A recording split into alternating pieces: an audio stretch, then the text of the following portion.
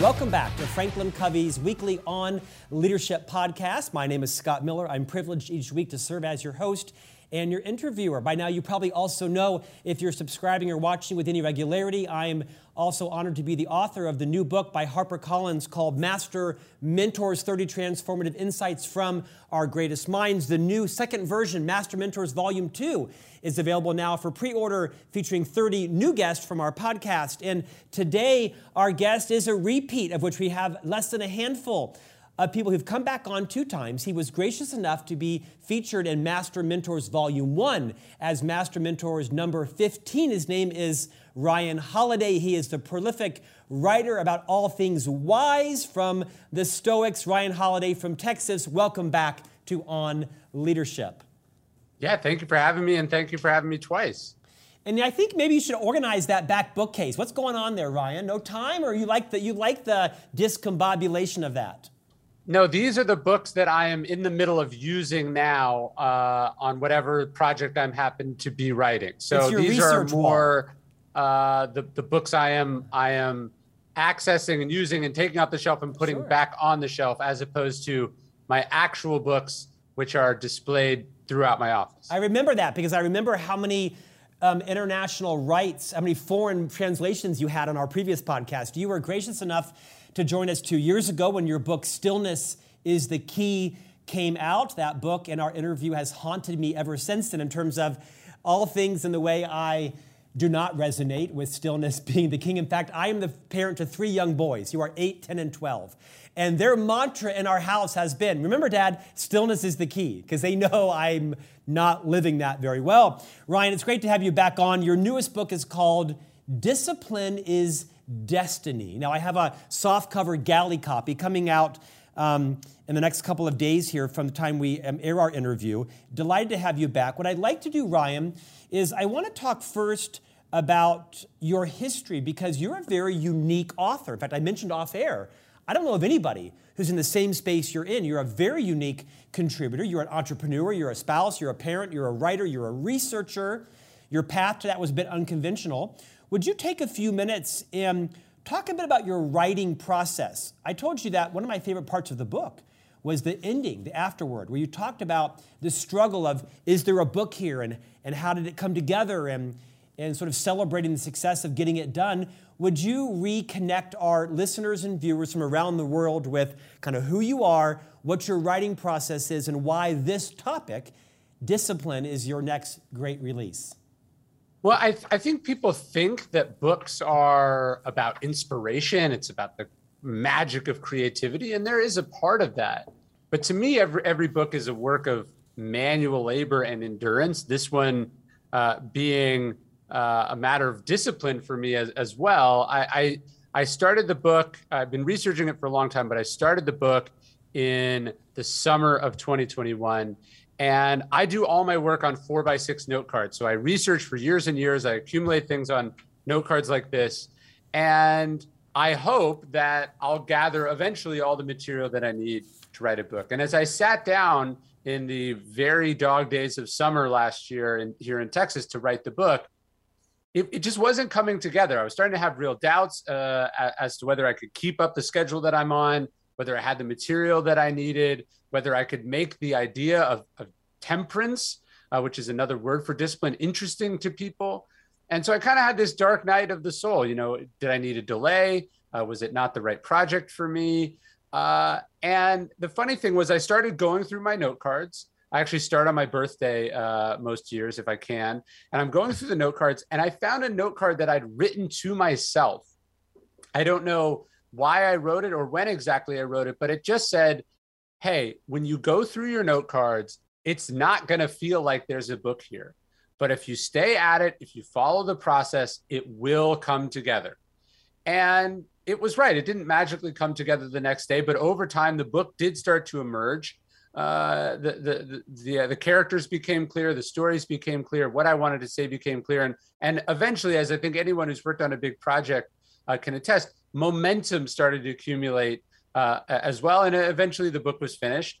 And I'm just going through that exact thing now as I'm working on my next book, which is this process of, it doesn't feel like it's coming together. You're comparing it against who you were, what you've done in the past, but you're starting over at zero. And that's always a really intimidating, difficult place. And often what you need to get through that is discipline and strength and determination and a process that you follow. That's actually really valuable career advice, right? Is, not always comparing our current state to what we've done in the past and how you might have done it differently now in the future. Thanks for the vulnerability around that. Ryan, would you take a moment and reorient also everyone to who are the Stoics and why are they called that? And why has that been a huge source of inspiration for you, including in your new release? Yeah, I think when people hear that word Stoic, they think a person who has no emotion, or they hear Stoic philosophy, they go, I don't want any part of that. Philosophy, I'm busy, I have a job, I run a company, I'm a leader of an organization. The Stoics were people just like you, but 2,500 years ago. The most famous Stoic, Marcus Aurelius, was the emperor of Rome. There was Epictetus, a former slave. There was Seneca, who was a playwright and a businessman and an author. There were Stoics who were politicians. There were Stoics who were athletes. The Stoics were real people with real responsibilities in the world who used the philosophy to be better at that thing and to be better people while they were getting better at that thing. And so I'm fascinated in the Stoics as practical philosophy, the kind of philosophy that helps us curb destructive appetites, that curbs our temper, that helps us be and do our best, whatever that happens to be. And for the Stoics, they tried to live by 4 key virtues: courage, temperance, justice, and wisdom. So I've done now a book on courage. This is the second book in this series about temperance. And then I'm tackling justice and wisdom next. But the idea for the Stoics is that any and everything that we face in life is an opportunity, indeed an obligation, to try to practice one or all 4 of those virtues. Ryan, the title of this new release is called Discipline is Destiny, the Power of Self-Control. And in the opening, you write the following. You say, self-discipline, the virtue of temperance, is even more important, the ability to, quote, keep your ass in line, the ability to work hard, to say no, to practice good habits and set boundaries, to train and to prepare, to ignore temptations and provocations, to keep your emotions in check, to endure painful difficulties. I think as a thought leader in the space of leadership and having dedicated my career 30 years, I think self-regulation and self-discipline are probably the areas in which most leaders get themselves in trouble. It's the key differentiator, beyond character and competence. It's the ability to exhibit exactly that in our careers. Talk about why it's so hard in 2022 to rise to this occasion. Well, it's not just, hey, I'm the kind of person that gets myself to the gym. I'm the kind of person that can resist chocolate cake. I'm someone who can do, these sort of minor acts of self-discipline, although that is critical. To me, what's interesting about the relationship between leadership and self-discipline is the idea that as you become more successful, as you become more powerful, as you begin to have power over other people, now it's even more important that you have power over yourself, right? Seneca famously says that no one is fit to rule who has not first mastered themselves. So oftentimes people who are ambitious, people who are talented, they're focusing so much on how to get into that position of leadership, how to get that job, how to get that promotion, how to build that company. And there's probably a part of them that thinks, once I do that, once I become that person, then I can do anything and everything I want. But the Stoics would say, actually, no, if you achieve those things, now you have to be even more disciplined with yourself. Now, there isn't someone or something saying, you can't say that. That's not okay. That's not how you treat people. That's not a good idea. You have to be the governor of yourself, right? Eisenhower also has a great line about this. He said, freedom is better defined as the opportunity for self-discipline. So as you achieve, let's say, financial freedom, now you can buy anything you want. Is that actually a good idea? Or do you now need to decide what you do, what you don't do, what you spend, what you don't spend, what you need, what you don't need? As we achieve things and acquire things and become successful and important, now self-discipline is much more an emphasis on the self part of the discipline. It's not the army telling you what to do. It's not your limited paycheck telling you what to do. It's you telling you what to do and what not to do. You know, the concept of power over self before power over others, Dr. Covey, our co-founder, would have loved you because, as you likely know, he designed and wrote The 7 Habits of Highly Effective People, very much like that, right? The first 3 habits were what he called the private victory, mastery over self, before the next 3 habits, which were the public victory, mastery with others. The tenets of there are, of course, perfectly aligned. Let's talk a bit about some of the great stories in the book. I'd like you to recreate the story about Lou Gehrig and the cushions and his annoyance with cushions and why we all can learn from that. Yeah, I was fascinated with Lou Gehrig as an example of the sort of first kind of self-discipline, the discipline over the body. This is the guy with the longest streak in the history of baseball. This is a guy who plays through injuries and pain and fatigue. I mean, famously, towards the end of his career, they X-rayed all of his hands, and they found that he had broken every single one of his fingers multiple times and never missed a game for any of it. He just toughed it out. He was a tough guy. And that is a huge part of succeeding in life, the discipline to push through resistance, to push through pain.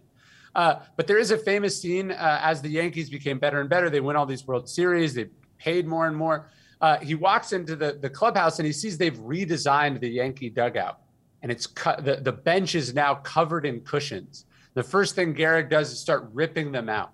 He didn't want to become soft. He said, everywhere I go, there's cushions. And I don't think he was just talking about the bench. He was talking about how one of the insidious parts of success is that you suddenly have a million reasons or a million temptations against the very traits that got you there in the first place. You got there because you worked hard. You got there because you were tough. And now they're saying you don't have to work as hard.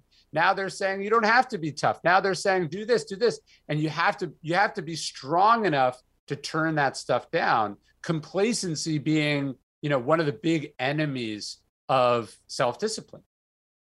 In fact, you wrote in the book that he knew that getting comfortable was the enemy, and that success is an endless series of invitations to get comfortable. I mean, that is such great advice to entrepreneurs, to parenting, right? In our relationships, is that success is a series of invitations to get comfortable.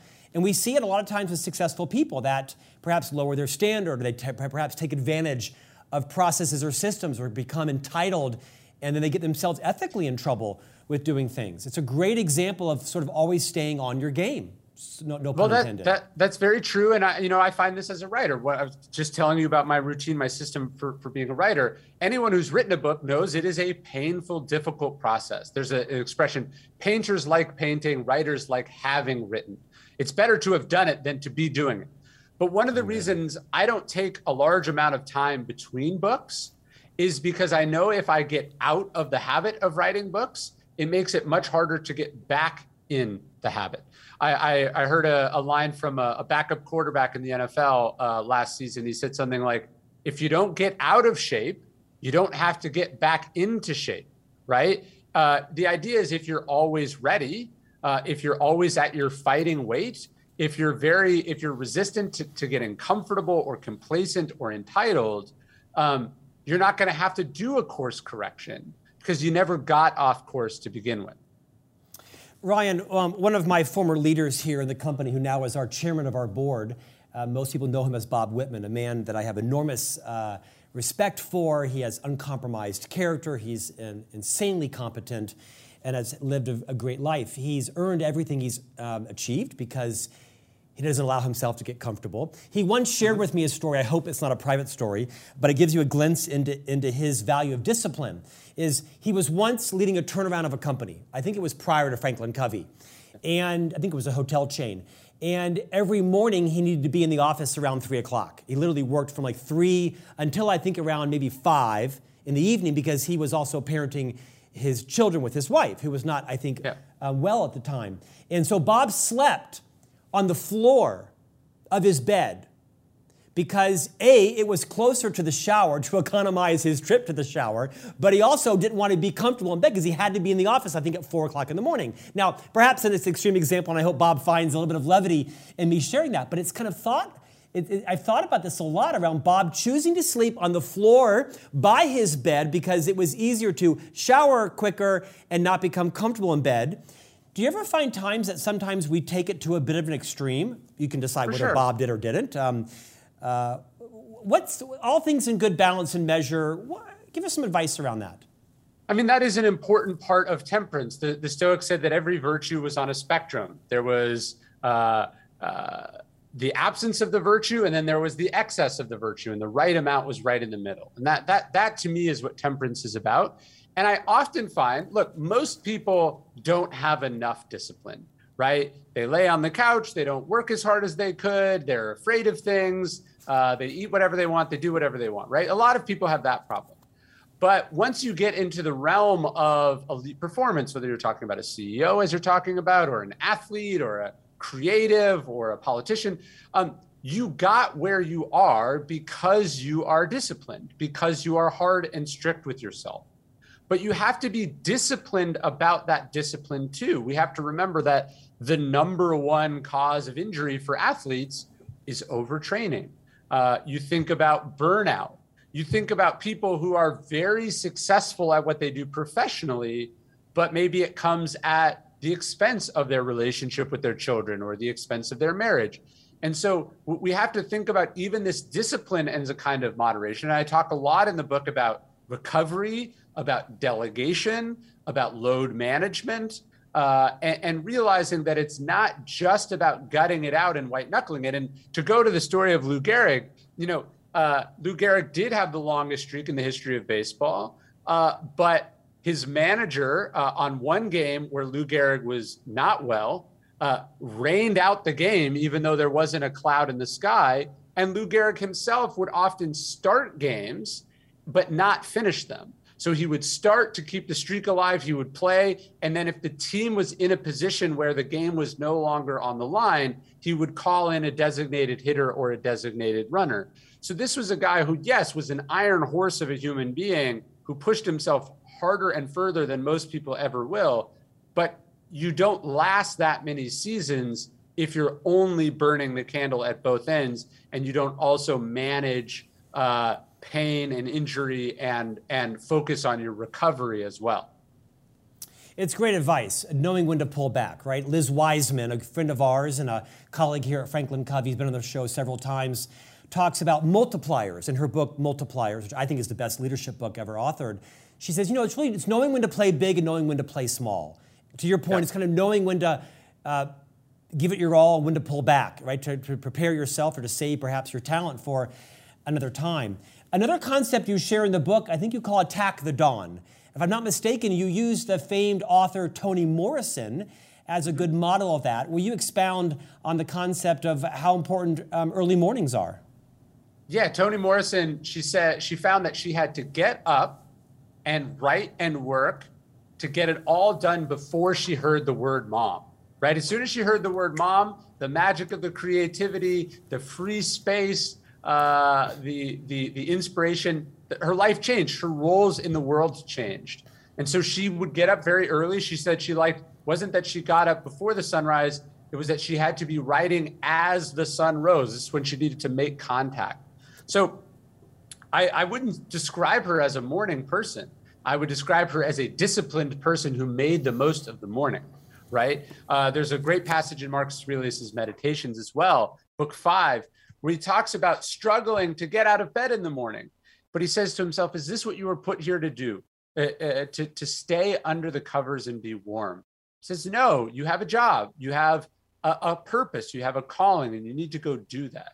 And so I find that the mornings are that special time, the freest part of the day, when we have the most energy, when we are the least tied down, when we are the least burned out, and we have to seize that. Now, I would say, again, part of being a morning person, to talk about discipline, being a morning person does not mean you don't get sleep. To me, part and parcel of being a morning person is being an evening person who goes to bed at an appropriate time. so that when you get up in the morning, you're not bleary-eyed and exhausted, but you're ready to go do that thing that you were put here to do.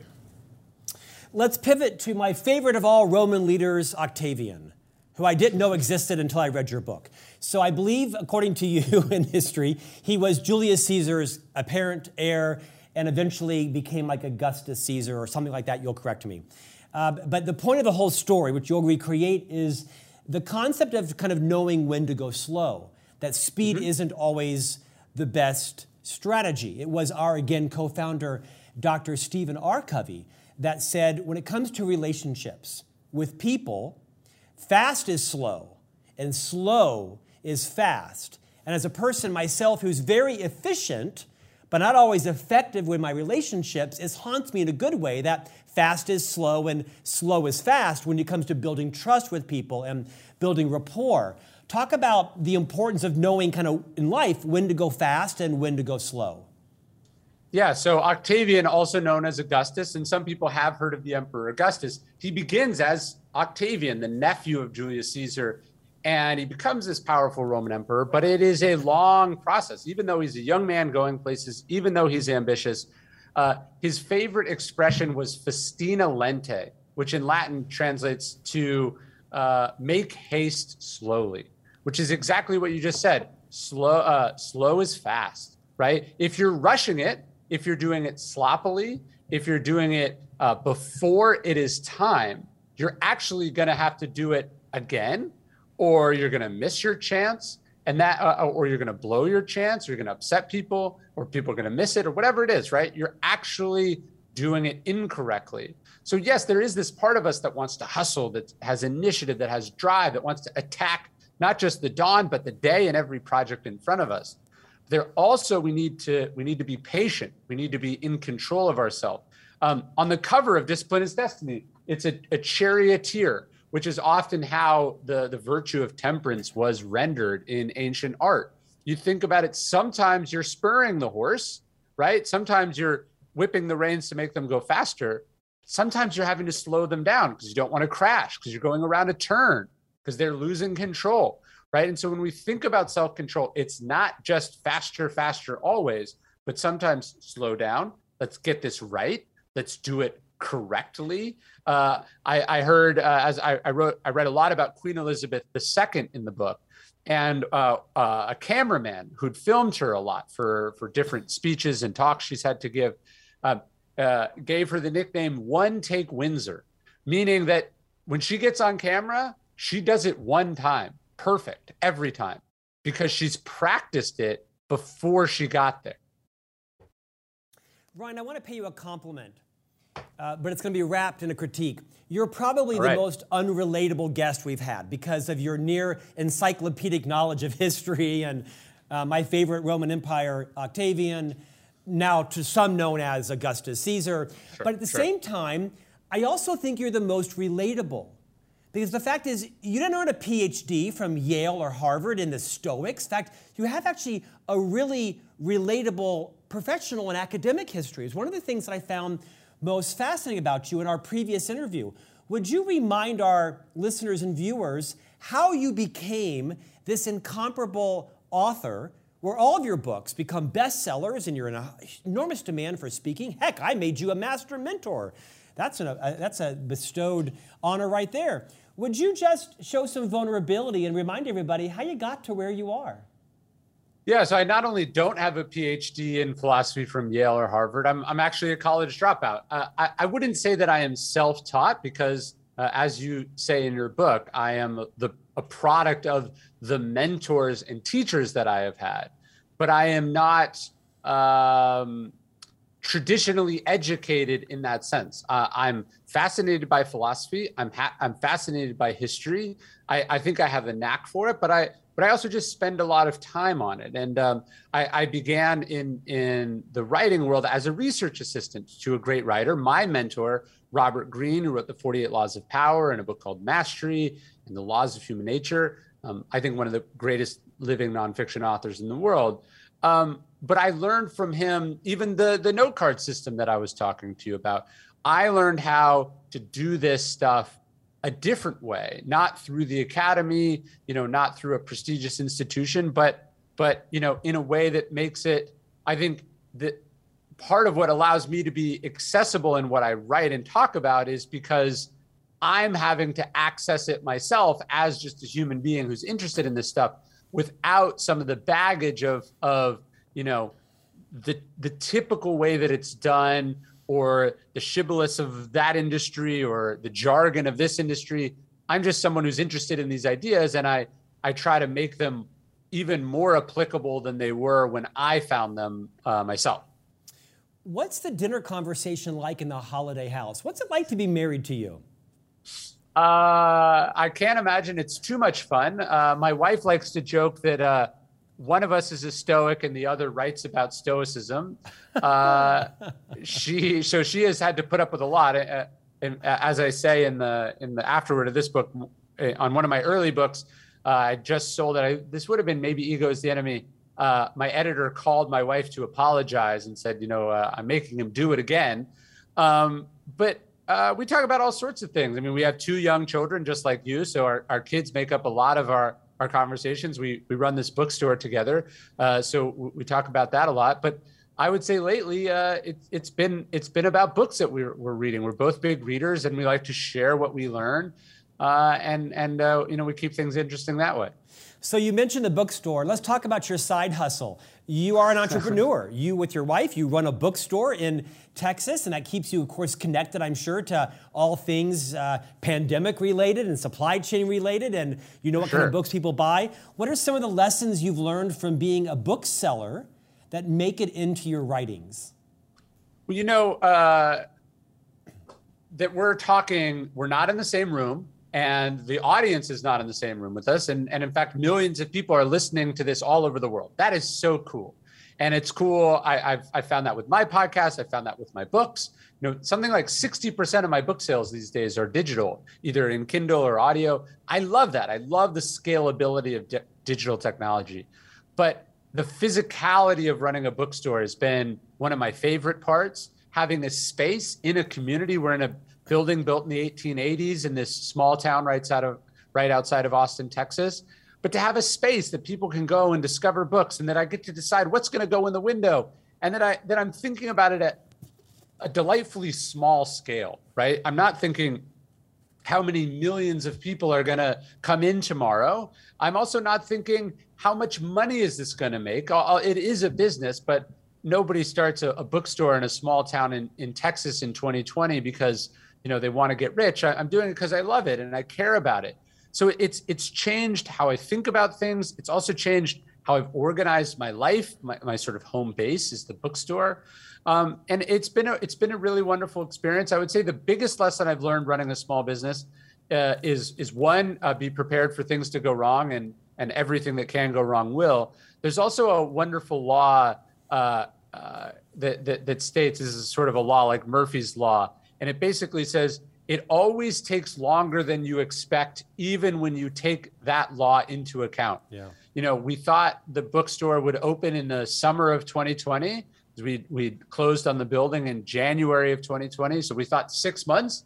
It opened the following January. So it took well over a year to open the thing. And because of the pandemic, because of everything that was happening in my life.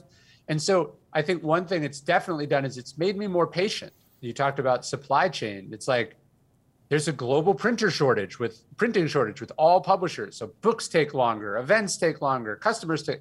It's just really reminded me about patience and as we were talking about earlier, festina lente. Take it as it comes. Don't rush it. Just do it right. Ryan, I'll end with this thought. I'm not much into numerology, but most people have a favorite number or a lucky number. When I ask you that question, does anything come to mind? Like, does a certain number come to your mind at all? Well, 15 would be my spot in Master Mentors. So, of course, that's my new favorite number. Well, I think that's a great way to end our conversation. Ryan, the book is a masterpiece. Discipline is destiny. The power of self-control. You won't need this podcast to make this book a New York Times bestseller, but if people have listened and watched you, they're going to run out and buy this book. What a great book for teens to study. Like literally, this is a great book club group for organizations, for individuals.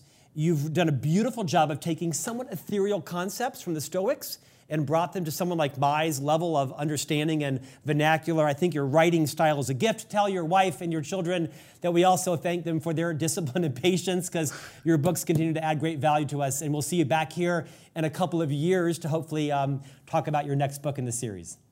Thank you very much. Ryan Holiday, thanks for your time, and we'll see you back here next week for another conversation on leadership.